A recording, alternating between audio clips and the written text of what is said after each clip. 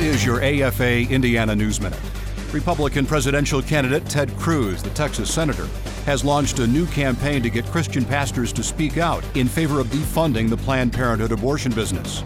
Americans nationwide have called for defunding Planned Parenthood after the massive scandal where its staff and officials have been caught selling aborted babies and their body parts.